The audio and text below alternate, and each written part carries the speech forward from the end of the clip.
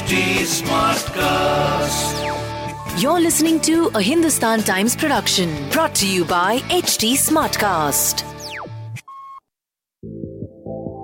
Hello and welcome to the HT Brunch podcast, the weekly companion to your printed copy of HT Brunch, where I, your host Karishma Kunzang from Team Brunch, give you a behind the scenes of what you'll be reading on Sunday. There'll be interviews with the biggest Bollywood celebrities talking about things that matter to them. You'll also get to know a little more about the columns by Vir Sanghvi and Seema Goswami from the columnists themselves. Why should you listen to it? Well, it's one of India's top Sunday magazines. It has the best editors, columnists, and opinion leaders bringing you what's happening around town. Listen on for an additional dose of brunch. This series is available on htsmartcast.com, India's fastest growing podcast producing platform.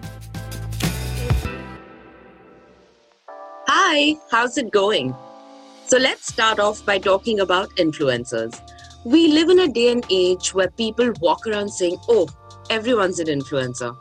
But it's not as easy as it seems or looks on Instagram or whatever platform you're using to browse. Because, let's admit it, we all do that for at least 3 to 4 hours a day. And all that's before work from home became a thing. But what sets some of these influencers apart is that they use the platform to make a difference. One such influencer, or rather, the first Indian influencer who made it big internationally, is Diipa Khosla. She's the cover girl of last week's edition of HT Brunch, and she's been on the cover of 7 other magazines, including a Pakistani magazine. She wears her skin tone as her crown and is using her clout to change lives too. Here's what she had to say in a chat with our editor, Jamal Sheikh.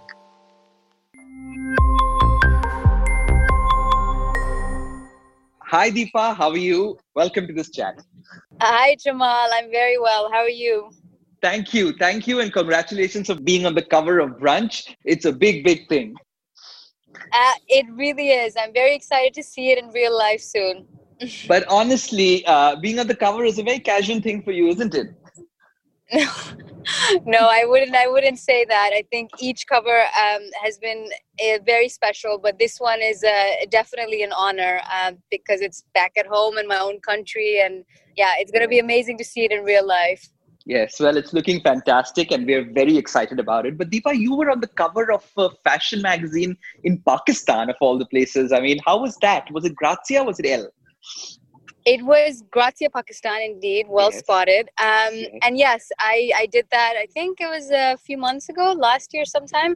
And it just, they offered it to me. And at that point, I realized, the internet does not have borders. It does not separate people. It does not have political views. Like if I have followers in Pakistan, why wouldn't I indeed be on their cover if they ask me to? And it's more about uniting people than dividing people. And so that's why I said yes. And it was a very special moment indeed.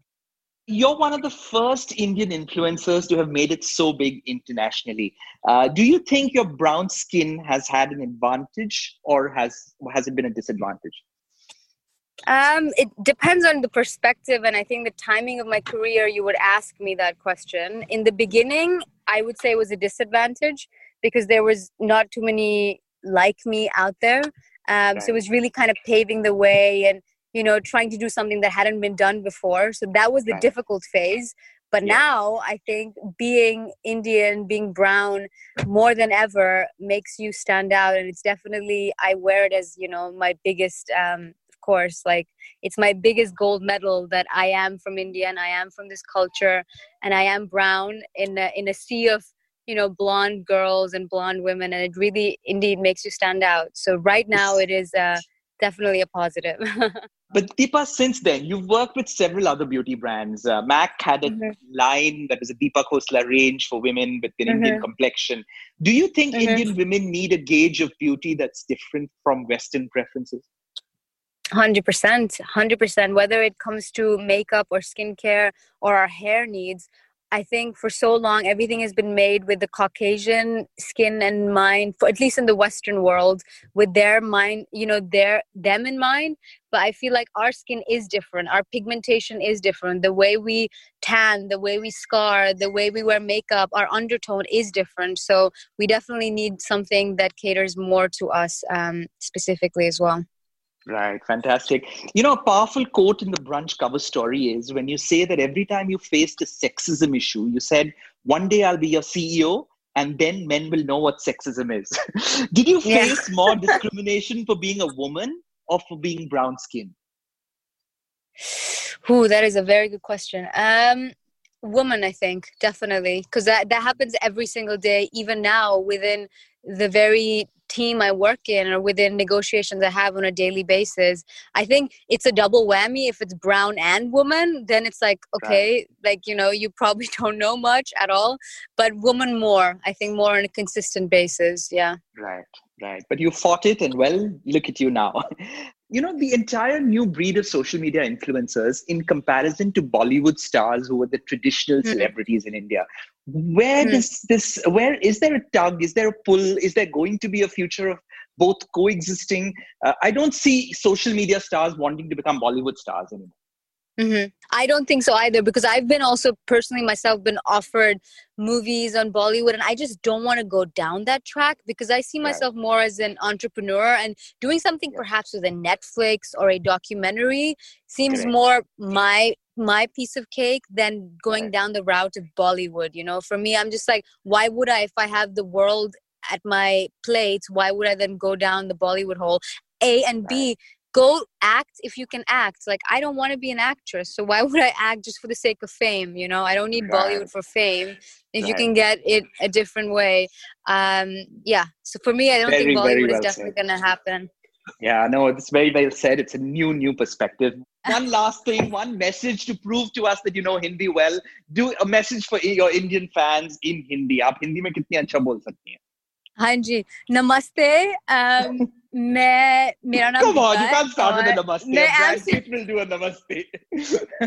नमस्ते जी, कैसे हो आप लोग?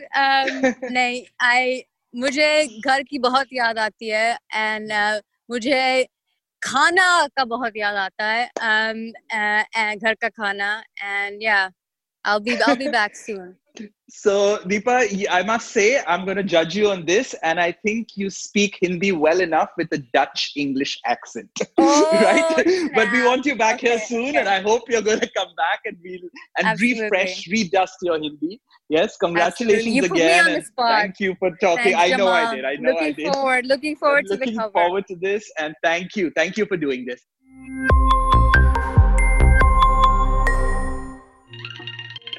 Who doesn't love chaat? It's something that every Indian is acquainted with.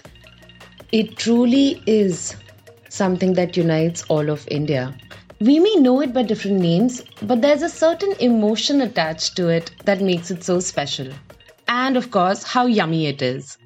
Whether it's sev puri, pani puri, kachori or samosas, that's what we've all been dreaming of during the lockdown. This week, we have Vir Sanghvi bringing us the best of chaat from the streets themselves. And yes, we're happy to report that they are also making their way into restaurant menus. Well, here's what Vir recommends. It's not something we recognize normally, but India is one of the few great civilizations in the world that does not have a restaurant tradition.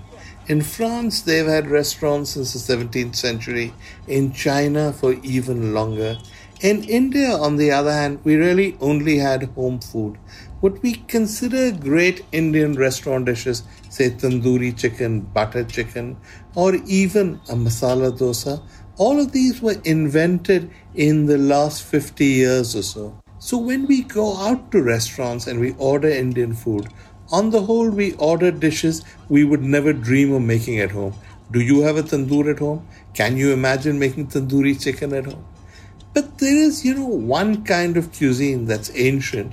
It's not home food. And until now, it's not been restaurant food. And that is the food of the Indian streets.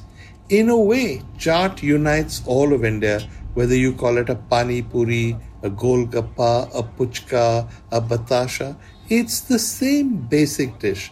And therefore, it doesn't surprise me that the new generation of modern Indian chefs are falling back not on tandoori chicken or butter chicken, but on chaat, but on street food.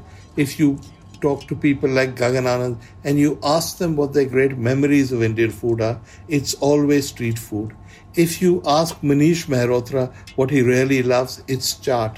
So my column this week is about chaat and how it's been taken by the world's greatest Indian chefs and turned into something magical and wonderful. Have you really tried giving yourself a haircut during the lockdown? Or better yet, have you tried convincing your parents, siblings, or anyone you're living with of your newfound skills? Honestly, I tried and failed miserably. But I wasn't adventurous enough, which turned out to be a good thing because my hair is still uneven. But luckily, I can hide it. I'm still waiting for the day when it'll be safe for me to go for a haircut or just for a spa. Or just get a much needed head massage. Oh, how much I miss the occasional pampering. And Spectator columnist Seema Goswami is no different. Let's hear what she has to say. What do I miss most about my pre-COVID life? Let's see. Is it eating out in restaurants? Is it going on holiday? Is it meeting friends and family?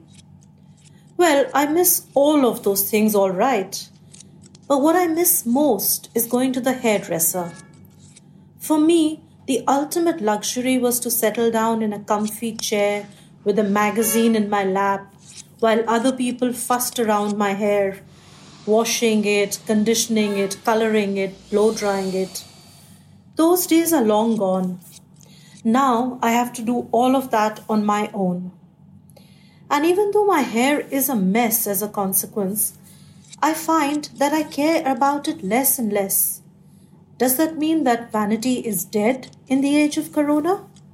Or am I just kidding myself? Well, read my column to find out on Sunday.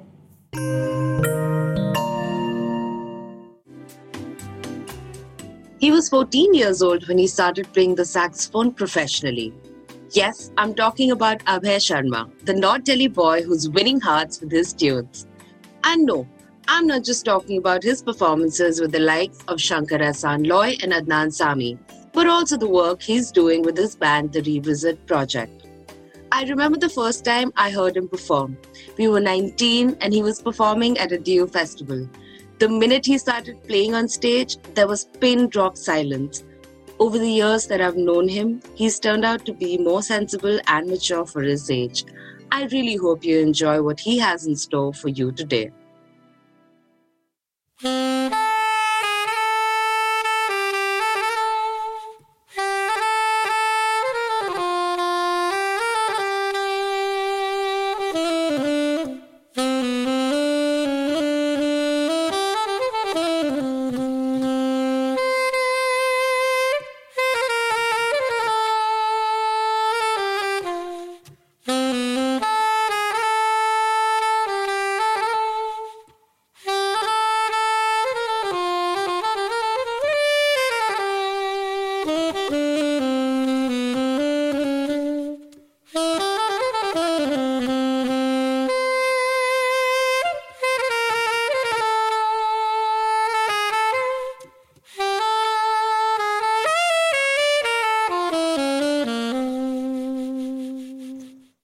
Hi, this is Abhay Sharma. I play saxophone for the Revisit Project, a funk jazz fusion band from Delhi.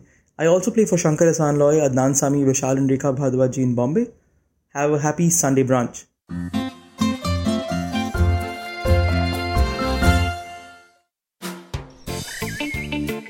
The weekend is when you take a break from a hectic week, whether it's work from home or work from work.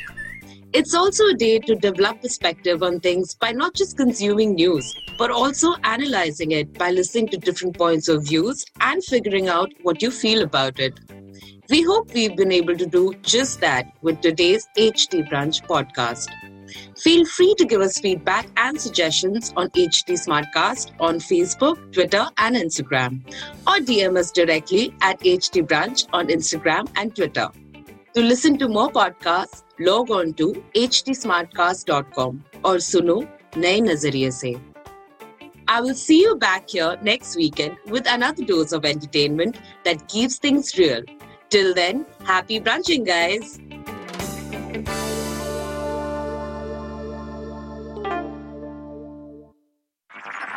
This was a Hindustan Times production brought to you by HT Smartcast.